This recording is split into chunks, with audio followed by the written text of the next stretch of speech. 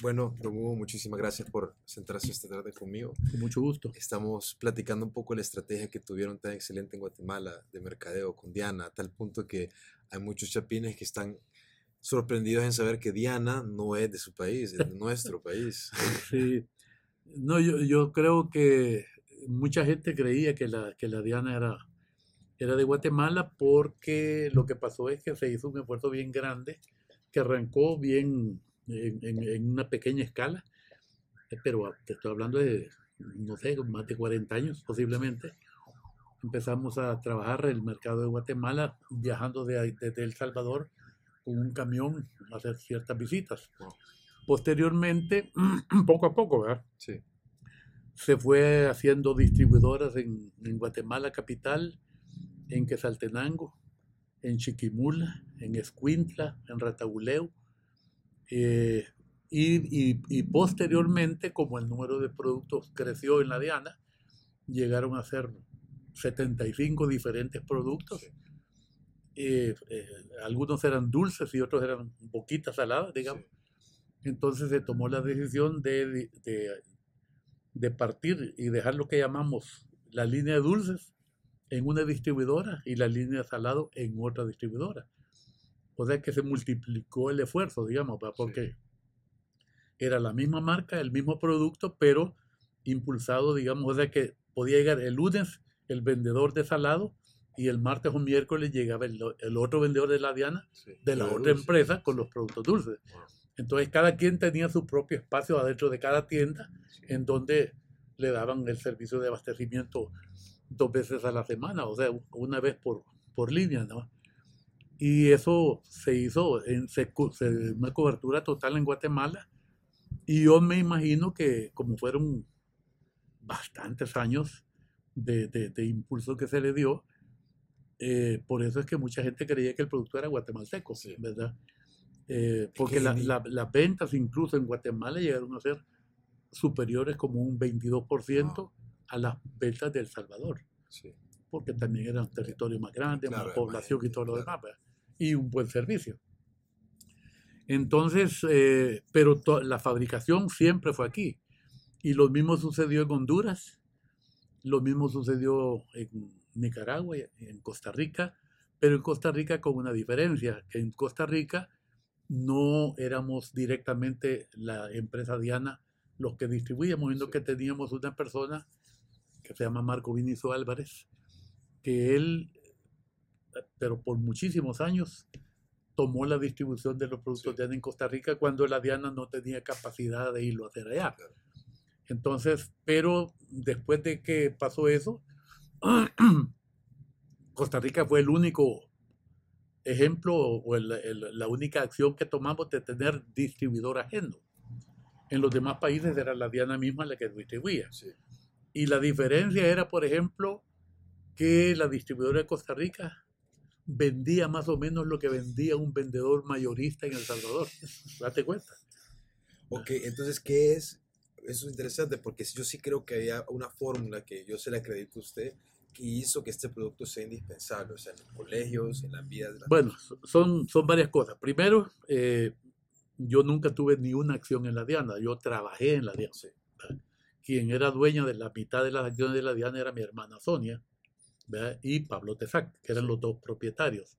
Originalmente el esposo de mi hermana, que murió a los 48 años, imagínate, y entonces todo le quedó a mi hermana, pero el que estaba en representación de ella en el manejo de la empresa era yo. El señor Tesac se encargaba de la producción, que tuvo un papel súper importante porque yo puedo ser muy hábil en promover el mercadeo de un producto, claro. pero si el producto no es de buena calidad, voy a No hay vender que una vez y ahí promoverlo. está por el Sí, mundo. Entonces la labor del señor Tesac en fabricar productos de calidad es indiscutible sí, y es un reconocimiento que a él se le debe hacer. Pero tú puedes tener también el mejor producto del mundo y si no tienes un buen mecanismo de comercializarlo, correcto. equivale A a nada. nada. Sí. Entonces, Como mucha hay, gente dice, perdón que lo digo, pero hay películas excelentes que nunca se van a ver y hay películas que son sí, terribles que todo el mundo va a ver. entonces ahí hicimos ese, si querés fue obra de la casualidad, hicimos un equipo, yo digo que maravillosamente bueno, entre el señor Tesac y yo, Sí, ¿verdad? Él produciendo y yo deshaciéndome de lo que él producía. sí.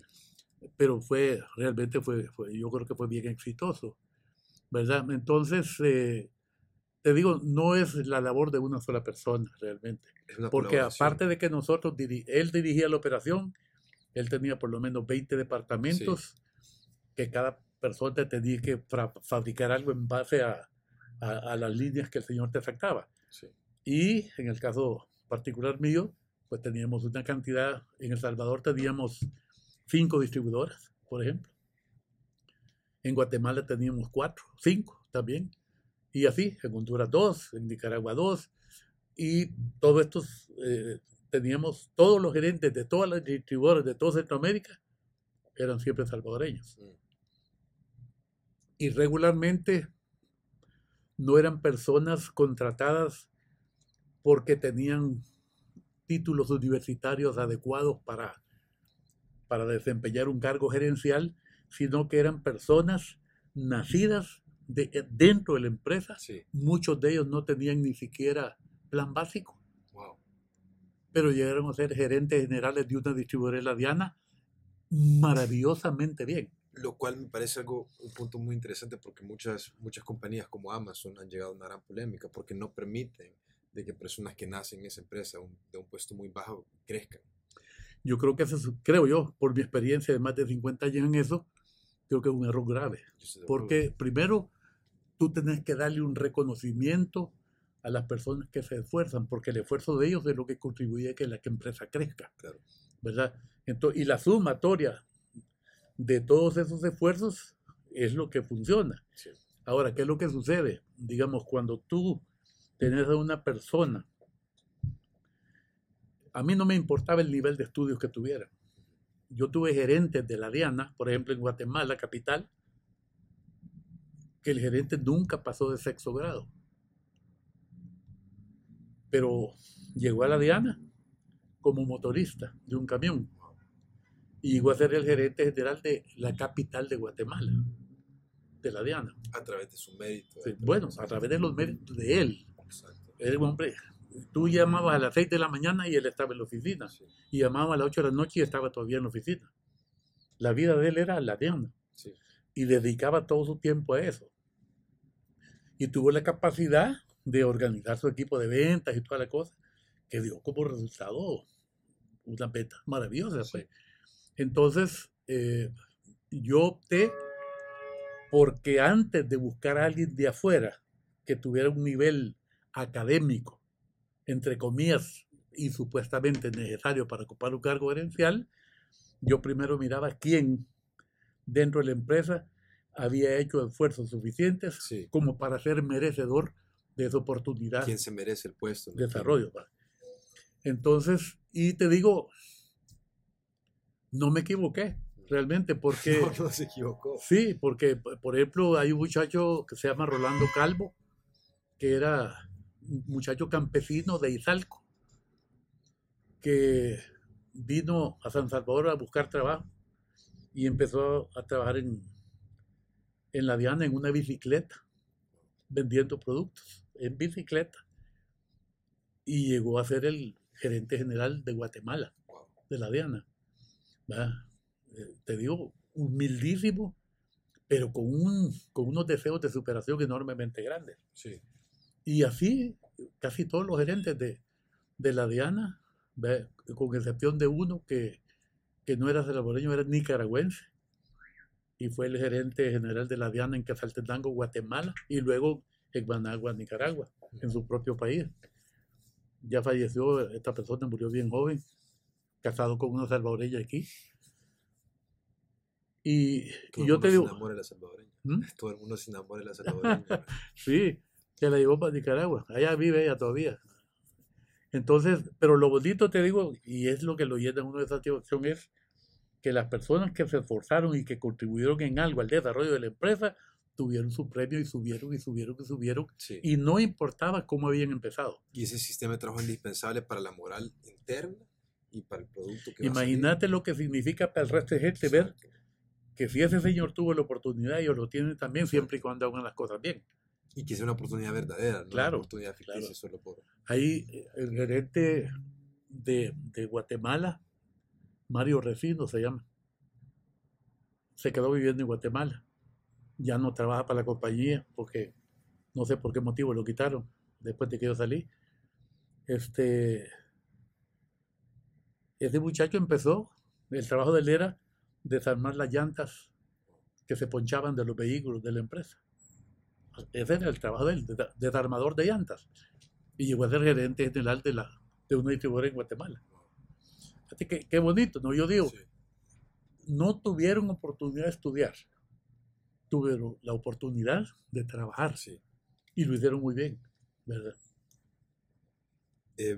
Ya, quisiera regresar a la oportunidad de trabajo en un segundo, pero me gustaría tocar el tema de cuál fue entonces, ya hablamos de la colaboración y de la moral interna, pero no hemos hablado tanto de su estrategia. ¿Qué fue lo que llegó a ser en su perspectiva este producto indispensable? Porque sí es un gran producto, Sí. es rico, es sabroso y o sea, pues funciona, todos los niños en los colegios lo comen, pero tuvo que ver algo marketing wise, siento yo. Fíjate que mira, yo creo que algunas veces ni uno mismo se puede explicar ciertos fenómenos del mercado. Claro. Lo que sí te puedo decir es que al principio, en forma bastante empírica, digamos, porque cuando se comenzó el mercadeo de estos productos, realmente casi ninguna empresa en El Salvador había logrado hacer lo que nosotros hicimos. Sí. En primer lugar, se hizo una cosa que fue determinante en la promoción de las ventas. Fue que al principio se hacían, por ejemplo, hablando de los churros, sí, se hacían las bolsitas, se empacaban a mano, la primera, después ya a máquina, pero la máquina llenaba la bolsita, cortaba y te salían 24 bolsitas que después las metías en una bolsa. sí. 24 bolsitas y esa bolsa valía un colón, digamos, y llevaba 24 que eran, tenía 20% de ganancia, y eso es lo que tú le vendías a la gente. Cuando tú llegabas a la tienda, te decían, deme 2 bolsas de churros, 2 bolsas de papitas, etc. Entonces tú le dabas las bolsas, y yo inmediatamente veía que la gente agarraba las bolsas y las ponía aquí, y seguía atendiendo a su clientela. Entonces yo al llegar a salir de la tienda, yo dije, bueno, la señora puso las bolsas allá y ¿qué va a pasar? Entonces yo curiosamente 2 o 3 días después volví a llegar y ahí estaban las bolsas todavía. Entonces yo digo, no, que tenemos que buscar un mecanismo de que nosotros mismos pongamos en un lugar visible los productos ya listos para que la gente los lleve. Estoy empezando dándole vuelta y vuelta y vuelta y vuelta. Entonces yo diseñé un exhibidor simple, sencillísimo, pero en el que podías poner los productos, sí, pero no podías poner la bolsa con los 24 individuales. Productos, ni tampoco individuales. Entonces yo diseñé un asunto que era una ristra en donde engrapabas las bolsitas. Sí, sí, sí. Y se hacía lo que nosotros llamamos una tira, sí, de churritos, por ejemplo, y en la tira habían 24 bolsitas. Y eso, al final le dejaba un pedacito de cartón salido y un hoyito. Sí. Y el escribidor tenía unos pines, y ahí en el pin metías el volado, entonces quedaba expuesta la ristra y podías poner 10 del mismo producto o de diferentes productos. Entonces te quedaba un espacio más o menos quizás de unos 50, 60 centímetros en la tienda, que ocupaba una exposición impresionante, sí, porque llegó el momento, a toda la gente le interesó tener un exhibidor de la Diana. Entonces tú puedes llegar a la tienda y lo primero que mirabas eran los churritos y las papitas y la yuca y cuando todo. Iba al colegio sí estaban engrapados. Exacto, sí. Entonces ya ibas agarrando lo que querías. Eso fue quizás uno de los cambios más importantes de una medida tan simple. Sí. ¿Verdad? Pero práctica, eso es interesante porque sí, no es necesariamente un truque de mercadeo, sino sí, que es simplemente tratar bueno, de... sí, era una medida de mercadeo. En el sentido que lo hacía más visual. Exactamente, lo podías a disposición, sí, Porque hubo alguien que me dijo, pero mira, ahí se lo van a robar. Pues no importa, le digo, que esa es parte del mercadeo. Pues sí. Si se robaron algunas, la señora tiene que tener cuidado. Y seguro le gustan. Pues sí, de plano. Entonces, bueno, imagínate que después, conforme fueron creciendo los productos, llegamos a tener en una tienda hasta 3 exhibidores en fila, ¿sí? Un espacio que tenía la Diana en ese tiempo, las tiendas de barrio, te digo,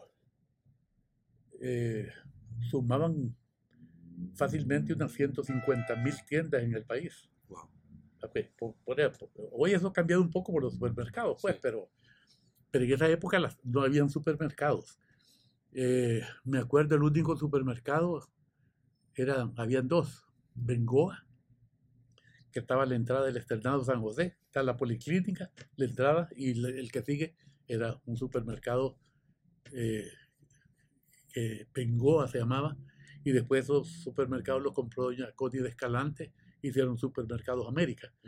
¿Verdad? Entonces, pero todo eso, como no había supermercados, las tiendas tenían un gran volumen de ventas en sus propios lugares. Y eso fue parte de lo que aprovechamos de la Diana, dándole, porque ya empezamos a hacer una red de ventas, ¿verdad? En donde teníamos territorializado todo de tal manera que este vendedor no se podía salir de este marco y todo lo que estaba dentro era responsabilidad de él. Y ahí iban tiendas, gasolineras, cualquier lugar, casas de citas que habían ahí todo lo que podía, donde llegaba gente, había que haber producto de la Diana. Y funcionó. Bueno, funcionó muy bien. Entonces, así fue, pero te digo, pero todo fue saliendo de una interpretación que yo creo que fue adecuada de las necesidades que existían en ese momento para promover un producto. En ese mercado específico. ¿Verdad? Exactamente, sí. Y luego empezaron a surgir más supermercados y entonces empezamos a darle atención al supermercado, que ya no era la bolsita chiquita, sino que ya eran bolsas más grandes. Sí. Que ya, en ese tiempo una bolsita de churros valía 5 centavos de colón y los primeros productos de supermercado valían 1 colón. Sí. Que ya era otro concepto, ya el tamaño familiar. Pero sí te digo que esto no fue una planificación mía ni de nadie, sino que fueron buenas interpretaciones que hicieron de las necesidades que había en el mercado para poder comercializar un producto. Sí. Pero salió de la realidad. Y de ser atento, observativo. Por un lado. Y por el otro salió de que, gracias a Dios, yo interpreté bien aquellas necesidades porque... Sí, es que logramos hacerlo. Sus cabezas no las venden en la esquina. Lo que pasa. Bueno, eso es cierto. Yo, otro punto quería hablar con ustedes. Usted es una persona extremadamente multifacética, o sea, se ha metido en proyectos tan diversos como Diana, como lo automovilístico, que me gustaría hablarlo siguiente, y pues Arena, que también es una gran parte. En la parte política. En la parte política, lo cual, pues, habla un poco de cómo funciona su cabeza, porque eso es impresionante, son cosas tan diferentes, pero usted siempre está tan involucrado en cada una de ellas. Fíjate que sí es cierto, son cosas diferentes, pero todas tienen como una finalidad igual. Por ejemplo, la comunidad automovilística, hablando del tema, digamos, aparte del aspecto puramente deportivo, la comunidad automovilística es una cosa importantísima, en donde cada día crece y crece y crece más. Entonces tiene que haber alguien que le dé un poco de atención, que es lo que nosotros hacemos aquí del Automóvil Club. En el tema, digamos, de la cosa política, pues también tiene que ver con los habitantes en general, ¿verdad? Y hay cosas que si, bueno, yo no tuve la oportunidad de llegar a ocupar un cargo yo quise ser presidente del país y me metí en la batalla para ser presidente del partido. Tuve muchos bloqueos porque mi interpretación de las cosas de El Salvador no tienen que ver con una clase social, sino que con los habitantes en general. Y yo creo que esa es la mentalidad correcta que tener. Y los habitantes en general arrancás, digamos, con el obrero, si querés, hasta llegar al gerente general de una empresa. Y ambas, y la parte intermedia, todo el mundo necesita tener que alguien le ponga atención, que alguien le dé. Sí. Y yo creo que muestra de eso es lo que pasó con la Diana. Por ejemplo, cuando yo viví en Cuba 7 años, y eso me ayudó mucho también en otro montón de aspectos de cómo pensar de una manera diferente a cómo pensaban los salvadoreños de esa época. Sí. Perdón, ¿qué época en Cuba? Yo viví 6 años antes de Fidel y un año con Fidel ya. Okay. O sea, yo viví toda la Sí, revolución. las dos revoluciones, correcto. Entonces, yo estuve en la época de Batista ahí, y todavía estuve. Fidel Castro supuestamente entró en enero. El 1 de enero se fue Batista y tomó control la guerrilla, digamos. Sí. Fidel Castro llegó hasta como 8 días después, porque ahí vino a pie desde donde estaba, desde la Tierra Maestra hasta llegar a La Habana, jalando gente. Llegó como no sé cuántas cientos de miles de personas que lo iban siguiendo hasta llegar a La Habana. Entonces yo viví todo ese momento también y tuve la oportunidad de identificar el nivel de cinismo de Fidel Castro en aquella época, porque como yo no era cubano, lo miraba con un poco más de amplitud, no estaba obsesionado con el triunfo de él, sino yo lo miraba un poco más analíticamente. Sí. Entonces, todo eso me tocó vivir. Entonces, como yo estaba allá porque yo había tenido un accidente que no podía caminar por el accidente que tuve. Entonces, había habido aquí un terremoto en Ucuapi, Chinameca, antes de mi accidente, varios años antes, y vino una delegación cubana de médicos para ayudar en Ucuapi, Chinameca. Y mi papá era militar y era el que estaba a cargo de esa zona en la época del terremoto de Ucuapi, Chinameca. Y se contactó con estos cubanos y se hicieron amigos. Cuando yo tuve el accidente, a mi papá no se le ocurrió consultar con estos médicos cubanos que eran ortopedas todos, pero después de que aquí en El Salvador los ortopedas de la época me hicieron a mí 5 operaciones y 0 resultados, entonces mi papá le habló por teléfono al médico que se llamaba Luis Iglesias y de la Torre, que en ese momento cuando habló mi papá con él ya no era un médico del montón, sino que ya era el director general del Hospital Militar de Cuba, de La Habana, digamos. Entonces cuando mi papá le habló por teléfono, entonces le dijo, pero ¿por qué no me lo mandaste? Mandarlo lo más pronto posible. Entonces me mandaron para allá y por eso es que yo fui a parar a Cuba, ¿verdad? Entonces allá me hicieron, en la primera operación caminé, que me le dice el doctor Iglesias de la Torre. Y luego me quedé, me hicieron 2 operaciones más, hasta que ya quedé mejor, ¿verdad? Pero me quedé en lo que estaba entre operación y todo. Conocí a una persona que era en La Habana especialista en mercadeo. Y me dijo, mira, yo te voy a ayudar a que, como no podés y estás perdiendo tu tiempo, yo voy a venir aquí al hospital a darte. Wow. Y entonces él me dio, pero una cantidad enorme. Este muchacho... es tu maestro. Sí, pero la gente local no apreciaba lo que él decía. Sí. No le creían. Y a mí me parecía bien lógico lo que decía. Y entonces yo me empapé completamente de todo lo que él me explicó y me dijo. Y al final, por supuesto, él me dijo, estás graduado. ¿Verdad? Yo no te puedo dar un título porque no me corresponde, pero tú estás ahorita preparado para desempeñar esta labor de mercadeo. Mercadeo, aquí nadie sabía lo que significaba eso.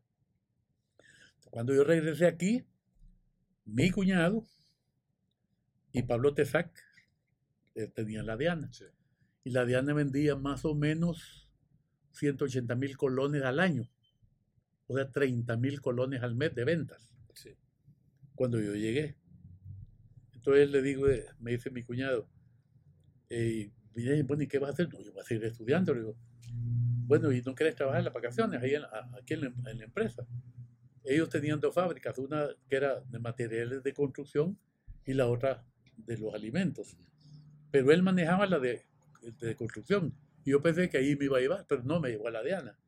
y me presentó con el señor Tesac. Y le digo, mire, yo quisiera que Hugo trabaje las vacaciones. O sea, que estás hablando que era noviembre, diciembre, enero. Y en febrero empezaban las clases. Bueno, ok, empezamos. Y yo viendo así, y de lo que yo sabía de mercadeo, ahí no estaba pasando nada. O sea, había un vendedor para San Salvador entero y un vendedor para el resto del país en un camión viejo. Entonces, pero empecé a elaborar algunas ideas y todas las cosas. Entonces, salí con algunos vendedores. El vendedor que andaba en una moto, Sí. como una Vespa, de esas motos de triciclo, que hoy hay un montón por ahí, pero para otras cosas. Entonces yo me iba con él, que casi de salido, así con un pie de fuera, porque la cabina era para una persona, a ver cómo hacía su mercadeo y todo. Y el muchacho iba de Santa Tecla hasta Soyapango, de San Marcos, a Mexicanos, una cosa, una locura que no podía hacer nada, ¿verdad? Pero yo solo viendo. Entonces, digo, y pasó diciembre, enero, y a mediados de enero le digo yo al señor Terrac que quería hablar con él, pues Entonces, sí, me dijo, sí, yo le aviso. Y tardó casi 10 días en recibirme. Entonces, cuando me recibió, pues, mire, ya estuvo. Como usted hace dinero y va a trabajar, así que Dios que le vaya bien. Bueno, ya no dije nada, ¿verdad? Entonces, bueno, le hablé a mi cuñado y le dije, mira, fíjate que ya estuvo ahí. Entonces, veniste a trabajar conmigo aquí a la otra fábrica para vender. Entonces, empecé yo a trabajar vendiendo materiales de construcción. Sí. Al ratito, los ingenieros de llegar me decían ingeniero. Sí. Bueno, porque llegaba a vender materiales de construcción. Entonces, así empezó. En eso me llama por teléfono la hermana de mi cuñado. Se llamaba Leonor de Gabay. Ya murió. Y entonces me dice, mire Hugo, fíjate que tengo 5.000 colones, ¿qué cree que podemos hacer con esto? Y usted, ¿por qué no hacemos algo? Bueno, déjeme ver. Y yo tenía ahorrado como 3.000 pesos, algo así, colones, ¿va? Entonces empiezo a averiguar y averiguar. Y me encuentro que había un señor que vendía 2 máquinas para hacer ladrillos de piso de los dientes. Y entonces, en esa época, imagínate, 1.000 pesos por cada máquina. Wow. Entonces yo se las compré, alquilé un local y le digo, ay, mira, aquí vamos a poner una fábrica de ladrillos de piso. Y entonces estaban haciendo el edificio Darío y empezando a hacer esas cosas así. Y Luis Albún estaba haciendo un edificio en medio del edificio Darío, que es Pacífico Albún se llama. Y entonces empezamos a ver que le vendí todo para... Y entonces, cada máquina de las que compré, que eran 2, tenía 4 ladrilleros. O sea, que operaba con un volante que le daba vuelta y ¡pum! Comprimía el ladrillo así. Entonces habían 4 ladrilleros. Entonces yo los probé y eran excelentes y los contraté a 8. Wow. Pero contraté a los 8 dirigentes del sindicato de la industria del cemento. Ellos no sabían ni papa de sindicatos. Entonces, pero yo no sabía, pero eran buenos. Y entonces yo salgo un día para ir a ver unos ingenieros, que estaba haciendo una casa de San Benito y todo. Y entonces cuando regreso, veo a todos los ladrilleros sentados afuera. Híjole, se acabó el cemento, seguro. Digo, hey, ¿qué pasó, muchachos? ¿Se acabó el cemento? No, es que queremos hablar con usted. Ah, vaya, pues, ok. Entonces, ya, pase. La oficina era la bodega donde estaba el cemento y todo. Y entonces, ay, ¿qué pasó? No, mire, me dijo que nosotros queremos pedirle que nos aumente el precio que nos paga por cada ladrillo. Y entonces le digo, mira, hagamos una cosa, déjeme evaluarlo, voy a ver si es posible. Y si es posible, yo con mucho gusto. Yo cero experiencia sindical ni nada. Entonces me dice, Felipe Cabrera se llamaba. Ok, entonces piénselo. Y cuando ya tenga la respuesta nos llama. Y se fueron todos. Y me dejaron con todo lo que tenía ahí tirado. Pero entonces, no, esto no puede ser. Entonces eso fue como a las 10 de la mañana, 11. Entonces de ahí para adelante desarmé toda la maquinaria, conseguí unos camiones, saqué toda la maquinaria, todos los ladrillos que tenía hechos, lo que pude de materiales y como a las 3 de la mañana terminé de sacar todo y cerré la bodega y nunca más regresé y no sé qué pasó. Me imagino que cuando ellos llegaron, bueno, al día siguiente ya no había nada. Sí. Así que ahí se acabó el primer intento empresarial. Como habíamos vendido algunos ladrillos y todo y había habido una ganancia, entonces a la NOI le devolví sus 5,000 pesos. Sí. ¿Verdad? Y vendí la maquinaria y todo lo demás. Entonces me vuelve a llamar mi cuñado, vamos a la fábrica de materiales de construcción. En eso me mandé a llamar Tesac, el señor Tesac. Mire, me dice, yo quería preguntarle, ¿usted estaría interesado en trabajar formalmente en la DIANA? Ah, sí, claro, seguro. ¿Y en qué le gustaría? ¿En producción? No, yo en ventas. Bueno, ok. ¿Y cuánto quiere ganar? Yo no quiero ganar sueldo, le digo. ¿Y entonces? No, yo comisiones sobre lo que se venda. De verdad. Claro, el sueldo era una carga. ¿Va? Sí. De verdad, sí. Ah, bueno, entonces, ¿por qué no me presenta un plan? Ah, bueno, pues. Entonces le presenté yo el plan. Sí. Pero yo quiero ganar tanto de comisión, sobre todo las ventas que vengan de aquí para ir adelante. Me lo firmó y me aceptó todo. Entonces empecé a trabajar ya en forma. Y empezamos a trabajar. La Diana vendía, te digo, más o menos 30,000 Sí. colones al mes, o sea, 180, 200,000 pesos al año, ponerle. Cuando yo me retiré, la Diana vendía 220 millones de dólares. Imagínate lo que pasó ahí Sí. en comisiones. ¿Verdad? Entonces, porque varias veces me llamó, mira, me dijo que vamos a bajar tus comisiones. ¿Y por qué? Es que está ganando mucho. ¿Cómo yo? ¿Y usted? Porque usted no, yo estoy ganando una babosadita comparado con lo que usted gana. No, pero no, me bajan las comisiones y me voy. Entonces, nunca, ya, ahí se acabó el problema. Entonces, sí, imagínate lo que pasó después. Pero así fue como arrancó toda esta historia. Sí.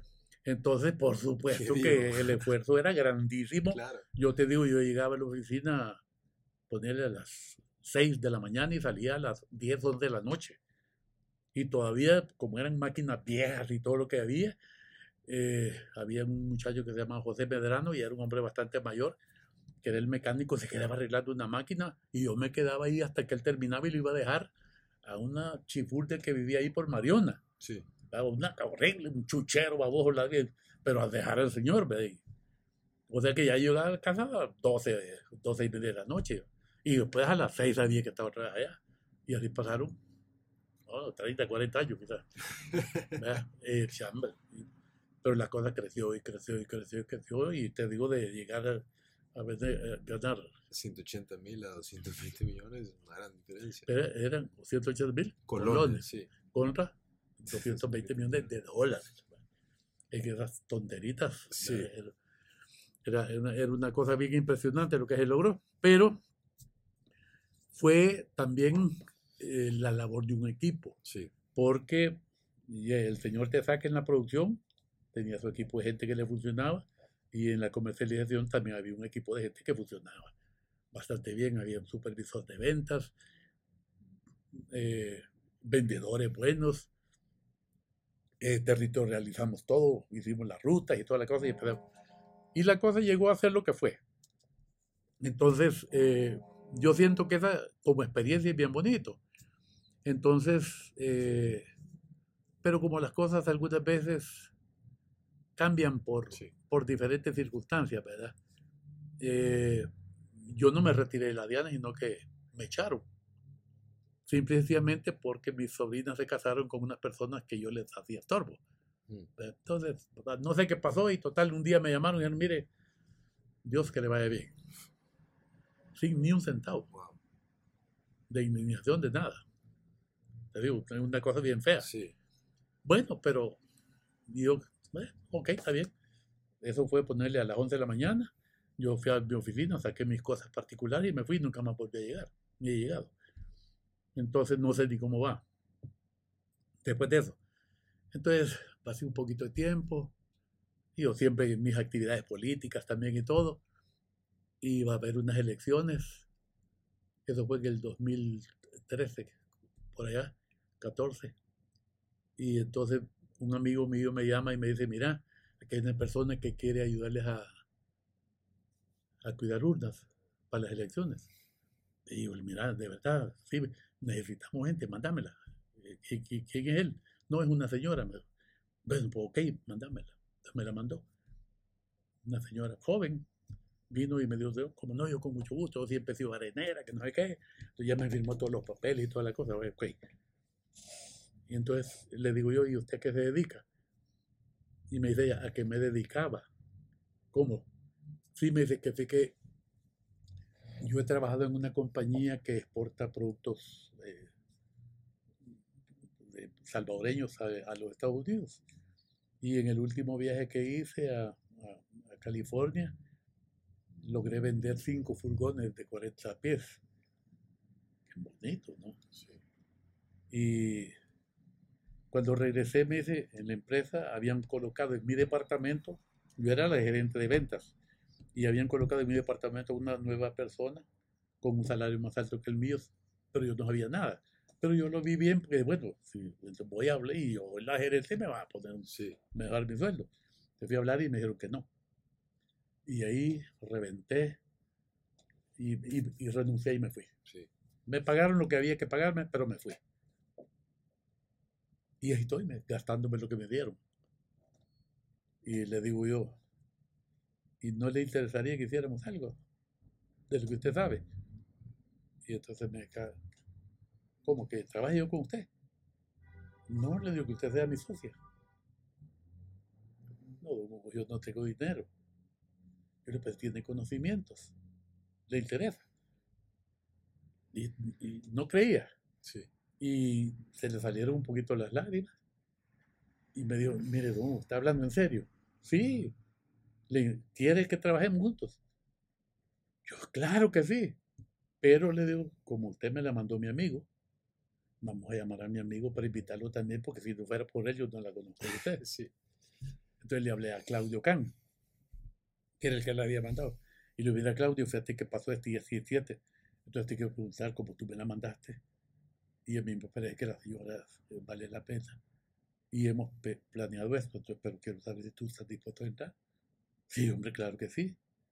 Entonces hicimos la compañía que se llama Comercializadora 503. Entonces yo tengo el 51, Claudio tiene el 25 y a ella le dimos el 24 sin poner un centavo. Por los conocimientos que la que sabía de eso era ella, no nosotros. Sí. Entonces le dimos 24% de acciones sin poner un centavo. Es tan accionista como nosotros. Sí. Y empezamos a trabajar. Ya que este año creo que ya vamos a llegar a $7 millones de ventas. Y vendiendo furgones y cosas así. Para Estados Unidos, la mayoría. Y estamos fabricando tamales de lote, riguas, pupusas, tortillas y frutas. Jocote de corona, jocote varón rojo, nances. El año pasado mandamos 1 millón de libras de nances de Estados Unidos. Y entonces empezó la cosa. Ya ahorita vamos para los 6 años de que empezamos. Ya tenemos casi 200 empleados. O sea que va bien bonito la cosa, ¿no? Como camina. Pero en esto también tiene mucho que ver esta persona, que es la que conocía el mercado ese. Qué interesante, pero también usted, la capacidad que tiene de verle el potencial a la gente. O ver el potencial al mercado, a las cosas.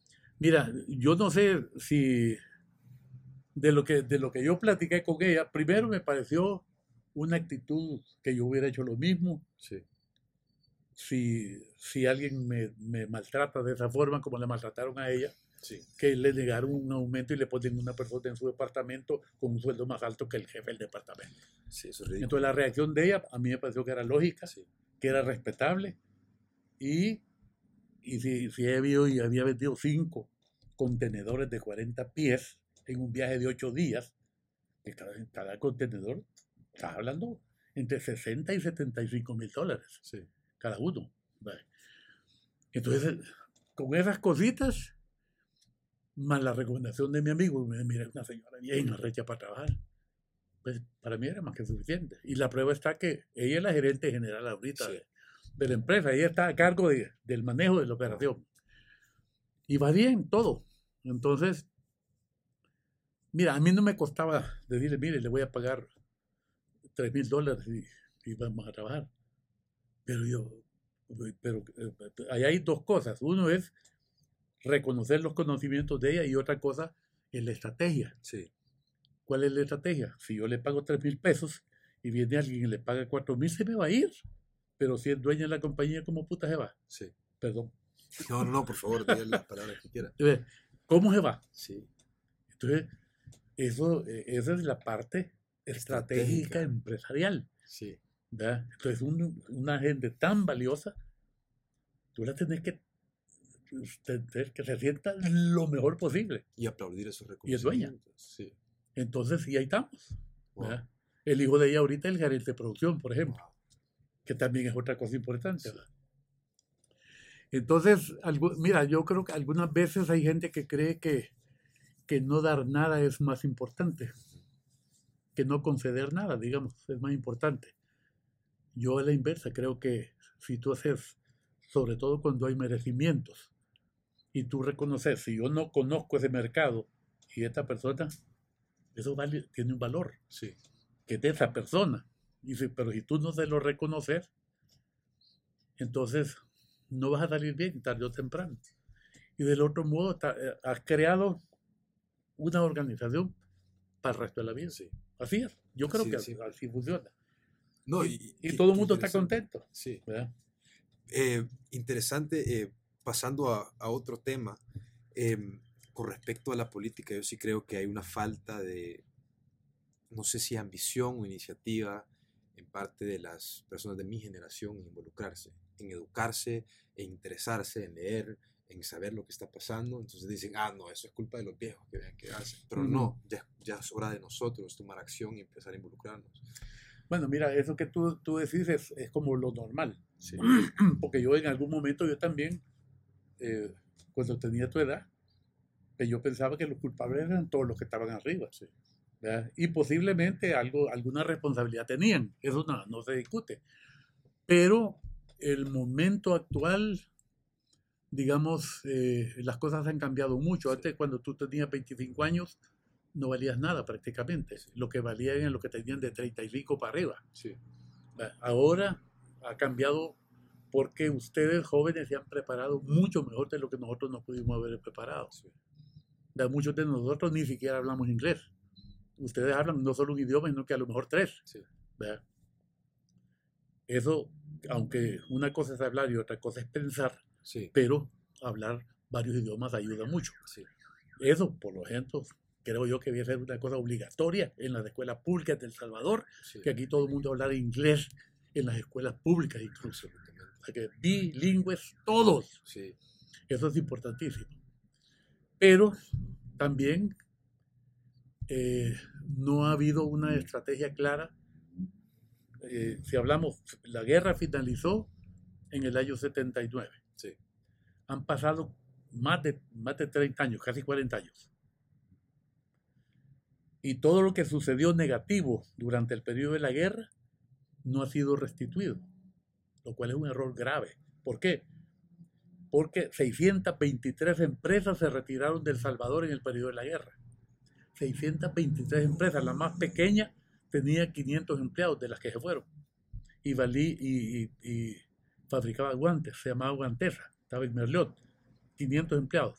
Y la más grande se llamaba Texas Instruments, que tenía 8,000 empleados. Texas Instruments tenía aquí. No Sí. puedo creerlo. En Texas Instruments y Guantesa, en medio de ellas habían una que tenía 400, otra 500, 600, 700, 800, 1000, 2000, etc. Todas se fueron.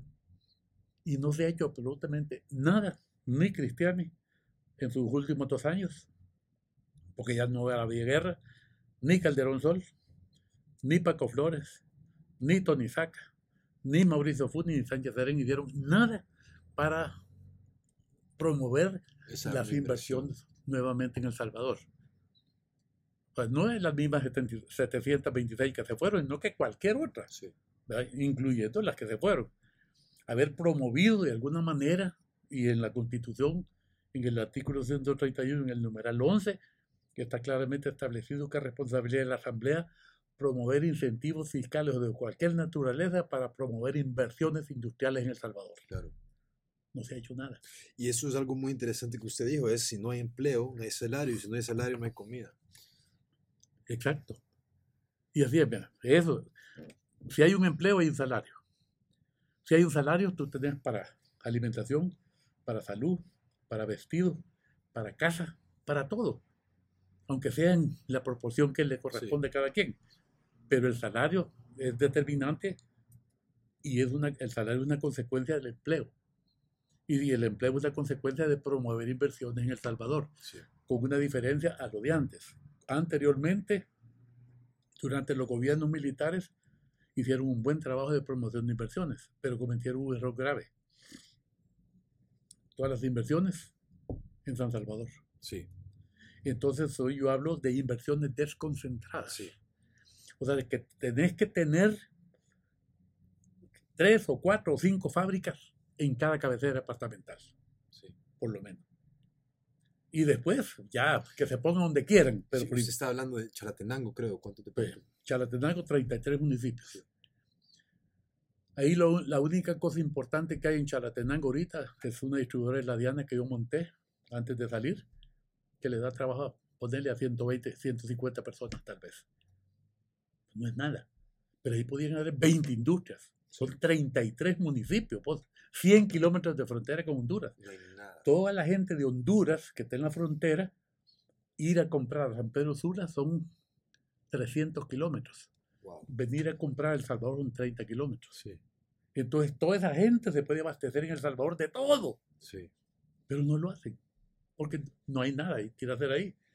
Entonces la promoción de inversiones desconcentradas con ese apellido es fundamentalmente importante, porque eso depende el primer paso orientado a luchar en contra de las maras. Completamente. Si la gente en su propio municipio tiene empleo, no va a integrar ninguna mara. Porque la mara es producto, primero, de la falta de empleo. Cuando no hay empleo, no hay salario. Cuando no hay salario, no hay para los gastos. Sí. Entonces, ¿qué tenés que hacer? Comer de alguna manera. Se vas a inventar alguna cosa y la más fácil es joder a otro. Sí. Robarle a otro o matar a alguien para quitarle lo que tiene, que es lo que está pasando. Entonces, el problema de las maras no es que los vas a capturar y los vas a someter a medidas de readaptación, lo cual también dice la Constitución que hay que hacerlo, pero antes que eso tenés que ofrecer oportunidades de empleo para poder tener un salario que te permita formar una familia y cubrir los gastos de la familia. Entonces, la generación de empleo es indiscutible el primer paso que hay que dar si vos querés terminar con el problema de las maras en El Salvador. Absolutamente. Yo creo que es una mentalidad que muchos no tienen, que ser empáticos de los problemas. Me explico. Y ponerse los zapatos de otra persona y decir por qué llegaron a esta persona. Uno no es malo solo porque nace malo. Uno llega a tener circunstancias que obligan a una persona a ser tal y tal. Esto se llama Plan de Empleo Permanente para Vos. El Plan de Empleo Permanente para Vos se crea con la intención de generar oportunidades de empleo permanente en los 248 municipios que no son cabeceras departamentales, tomando en cuenta, por supuesto, cantones, caseríos, comunidades y previo los análisis y evaluaciones necesarias en cada uno de tales 248 municipios. Aquí no están las cabeceras departamentales. Estamos conscientes de que los principales problemas sociales en El Salvador son consecuencia directa de la falta de empleo permanente y desconcentrado. Porque una cosa es que hay empleo en San Salvador y no hay empleo en Chalatenango. La falta de empleo permanente y desconcentrado en los lugares antes mencionados ha provocado una enorme emigración de personas hacia los lugares donde, entre comillas, puede existir la posibilidad de conseguir un empleo, aunque sea de manera informal. Esa realidad ha repercutido en un tremendo desorden en la ciudad capital y en el resto de cabeceras departamentales y ha contribuido a la proliferación en esos lugares de zonas marginales comúnmente ubicadas de manera ilegal en lugares de altísimo riesgo, creando una situación inhumana para los estratos sociales más necesitados. Aparte de eso, debe tomarse muy en cuenta que por la misma falta de empleo permanente y desconcentrado se genera una enorme pérdida de muchos valiosos elementos humanos, en la mayoría de los casos muy bien capacitados, que emigran a otros países, principalmente Estados Unidos. Y así. Y eso es cierto, es lo que se habla con, lo veo con los fotógrafos, con personas que hacen música, todos se quieren ir porque no ven, Exacto. no ven la posibilidad de inversión y En base a ese razonamiento, entonces tenés el Plan Nacional de Recuperación de la Seguridad Ciudadana, que es otro tema. Este Plan Nacional estará fundamentado en la generación de empleo, que es lo que te dije hace un rato. sí, Si yo desconcentrado. quiero terminar con ese problema de las maras, la generación de empleo desconcentrado, por lo que sus ejes principales serán A, la promoción de inversiones nacionales y extranjeras. B, estas inversiones deberán hacerse en cualquiera de los 248 municipios del país que no son cabeceras departamentales. Y C, en base a lo establecido en el inciso cuarto del artículo 13, en los artículos del 32 al 36 relativos a los derechos sociales de la familia, en el artículo 37 y en el numeral 11 del artículo 131 de toda nuestra Constitución. D, se crea únicamente para este propósito de las siguientes 5 regiones territoriales: región oriental, Morazán, La Unión, San Miguel y Sultán; región paracentral, La Paz, San Vicente, Cucatlán y Cabañas; región central, San Salvador y La Libertad; región norte, Chalatenango, que es importantísimo; sí. Región occidental, Santana, Huachapán, Sonsonate. En cada uno de los departamentos correspondientes a cada una de las 5 regiones, el Ministerio de Trabajo deberá crear una instalación adecuada para impartir los cursos de formación laboral a jóvenes, adultos, hombres y mujeres por igual. Estos serán cursos intensivos de orden eminentemente práctico y se impartirán durante 30 días, incluyendo sábados y domingos, en los horarios que oportunamente se establezca. Las personas que reciban y completen el curso de mención recibirán un certificado que se haga constar que esa persona recibió tal curso y además que está capacitada para laborar en cualquier empresa industrial. Toda la inversión, los inversionistas nacionales o extranjeros que hagan sus nuevas inversiones en cualquier de los 248 municipios aquí relacionados gozarán de exención del pago de todo tipo de impuestos, incluyendo IVA, durante el periodo de 25 años. Tendría que tener una gran carnada para jalarlo. Sí, absolutamente. ¿Verdad? Contados a partir de cuando la empresa inicie obras de construcción o haga la apertura de la industria de que se trate en instalaciones ya existentes y en base al acuerdo conjunto entre las empresas, autoridades locales y el Ministerio de Economía.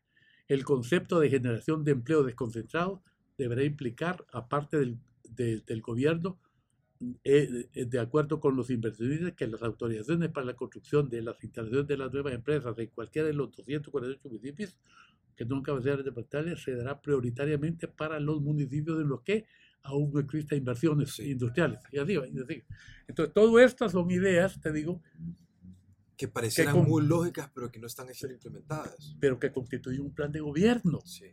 Pero nadie se prepara en esas cosas. Y es interesante porque lo que hablamos mismo de las calles, y usted, pues claro, tiene la perspectiva automovilística mucho más clara que mucha gente de acá, pero hay personas que no están preparadas, que están puestas en estos puestos políticos o solo para establecer el título, pero no tienen idea absoluta de lo que están haciendo. Yo te pregunto, estos son apuntes, por supuesto que hay que desarrollarlo. Sí. Pero que te dejan claramente, aquí has visto 2 conceptos. Sí. Entonces, uno es entender el problema de las maras. Es un gran freno al desarrollo. Absolutamente. Pero se va a corregir con desarrollo. Sí. O sea, claro. Y no es contradictorio. No. Entonces... Y no veo por qué debería ser contradictorio. No, pues sí, pero no hay nadie que esté pensando en eso. Entonces, cuando uno se mete en esta cosa política, es porque, pues, vaya, vos decís, bueno, para hacer estas cosas, para mí estas son cosas de sentido común, sí, de lógica. De lógica. No de pasión. Ni de licenciaturas en un montón de babosadas que a la larga no te sirven de nada si no tenías sentido común. Absolutamente. Para entender. Y por un lado y por el otro, importantísimo también que entendás que esa persona que tú tiene empleo, tiene esposa, 2 o 3 hijos. Imagínate qué carajo va a hacer esta persona para poderle llevar alimentos a su familia si no tiene empleo. Va a tener que buscar algo que hacer.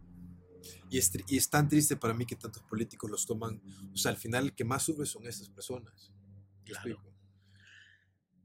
Quien más sufre es el país. Sí, claro. porque estas personas son las que sufren directamente el Sí, efecto, pero la absolutamente. repercusión de eso La sufre va el en contra del país. desarrollo de la nación. Y es que no sé cuál fue la frase que ocupó usted, pero hay cosas que dan miedo y hay cosas que dan cólera. ¿Sí? ¿Verdad? Pero Hay cosas que dan tristeza y hay cosas que dan cólera. sí, dan cólera. Y esto de haber hecho todo, de haber todo hecho con los pies, o sea, seguir en el diálogo después de todas estas ideas distintas y todo, seguir con el mismo diálogo de que ustedes son el enemigo y los únicos que tenemos la verdad somos nosotros, no nos permite crecer, no nos permite crear una mesa redonda en la que todo el mundo pueda tener Yo te digo una diferentes cosa, aquí llegas perspectivas. al extremo, y esto vale para el presidente, quien sea, y para abajo, Sí, el gabinete, de gente que si tú tienes una buena idea, lo ven como una amenaza a ellos en vez de recibirla como una posibilidad de ayudar a resolver los problemas del país. Entonces, lo que yo te dije al principio, que ni siquiera en el tema de señalización son capaces de aceptar nada, imagínate en cosas más complejas sí, o más importantes, ¿verdad? sí, absolutamente. ¿Cuál crees, para finalizar, si usted pudiera decir la herramienta que más le ha servido a usted en todos sus proyectos? ¿Será la paciencia o será alguna frase de mentalidad que tenga o alguna herramienta como ser observativo? ¿Qué siente que es lo que No, más le ha fíjate que ayudado? yo creo que, mira, primero creo yo que algo que ayuda mucho es tener metido entre ceja y ceja que todo lo tenés que hacer bien, Sí, decentemente, moralmente. Primero porque eso nunca va a permitir que te salga una cola que alguien se la pueda patear. sí, Y si tú estás en esa posición, el peso moral tuyo para exigir cosas a los demás es enormemente grande. Ahora yo estoy claro que eso no es suficiente porque si la otra persona tiene los oídos tapados o los ojos cerrados sí, o la mente cerrada, entonces por más razón que sea lo que tú digas, no va a escuchar. funcionar. Y aunque te parezca mentira, por mala suerte, en el caso nuestro en El Salvador, la gran mayoría de personas que llegan a cargos importantes creen que por el hecho mismo de que les pusieron o les otorgaron ese cargo, ya nadie les puede decir qué es lo que hay que hacer. Sí, Cuando uno tiene que estar claro de que tú tienes ciertas capacidades, pero tus capacidades sumadas a las capacidades de otros te convierten en una persona superior. Si los atendés, si los escuchás, si los oís. eh, creo que, y perdón que voy a regresar al tema, pero esto me trae otro punto interesante que no tocamos, que sí lo tocamos antes, que es el problema que se creó con quitar todas las entidades de seguridad en el país con los acuerdos de paz, que ahora no hay ningún, bueno, y ahora hasta menos, no hay Sí. ninguna persona que... Bueno, ese es un error grave, gravísimo, cometido, digamos, por una responsabilidad de primer orden del FMLN que exigió el desaparecimiento de los cuerpos de seguridad por motivos de venganzas políticas y no por conveniencias nacionales. Absolutamente. Un primero. Y el segundo culpable, y quizás casi en el mismo nivel, es el presidente Cristiani, por haber aceptado semejantes estupideces. Sí.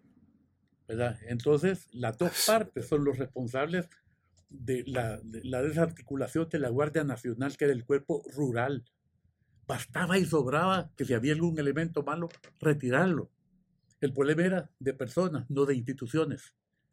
Entonces, si tú retirabas a una persona mala, que siempre va a haber malas personas en grupos de gente tan grandes, pero la institución, yo te pregunto, ¿qué diablos tenía que ver la institución Guardia Nacional con los problemas que surgieron? Sí. Nada, la institución.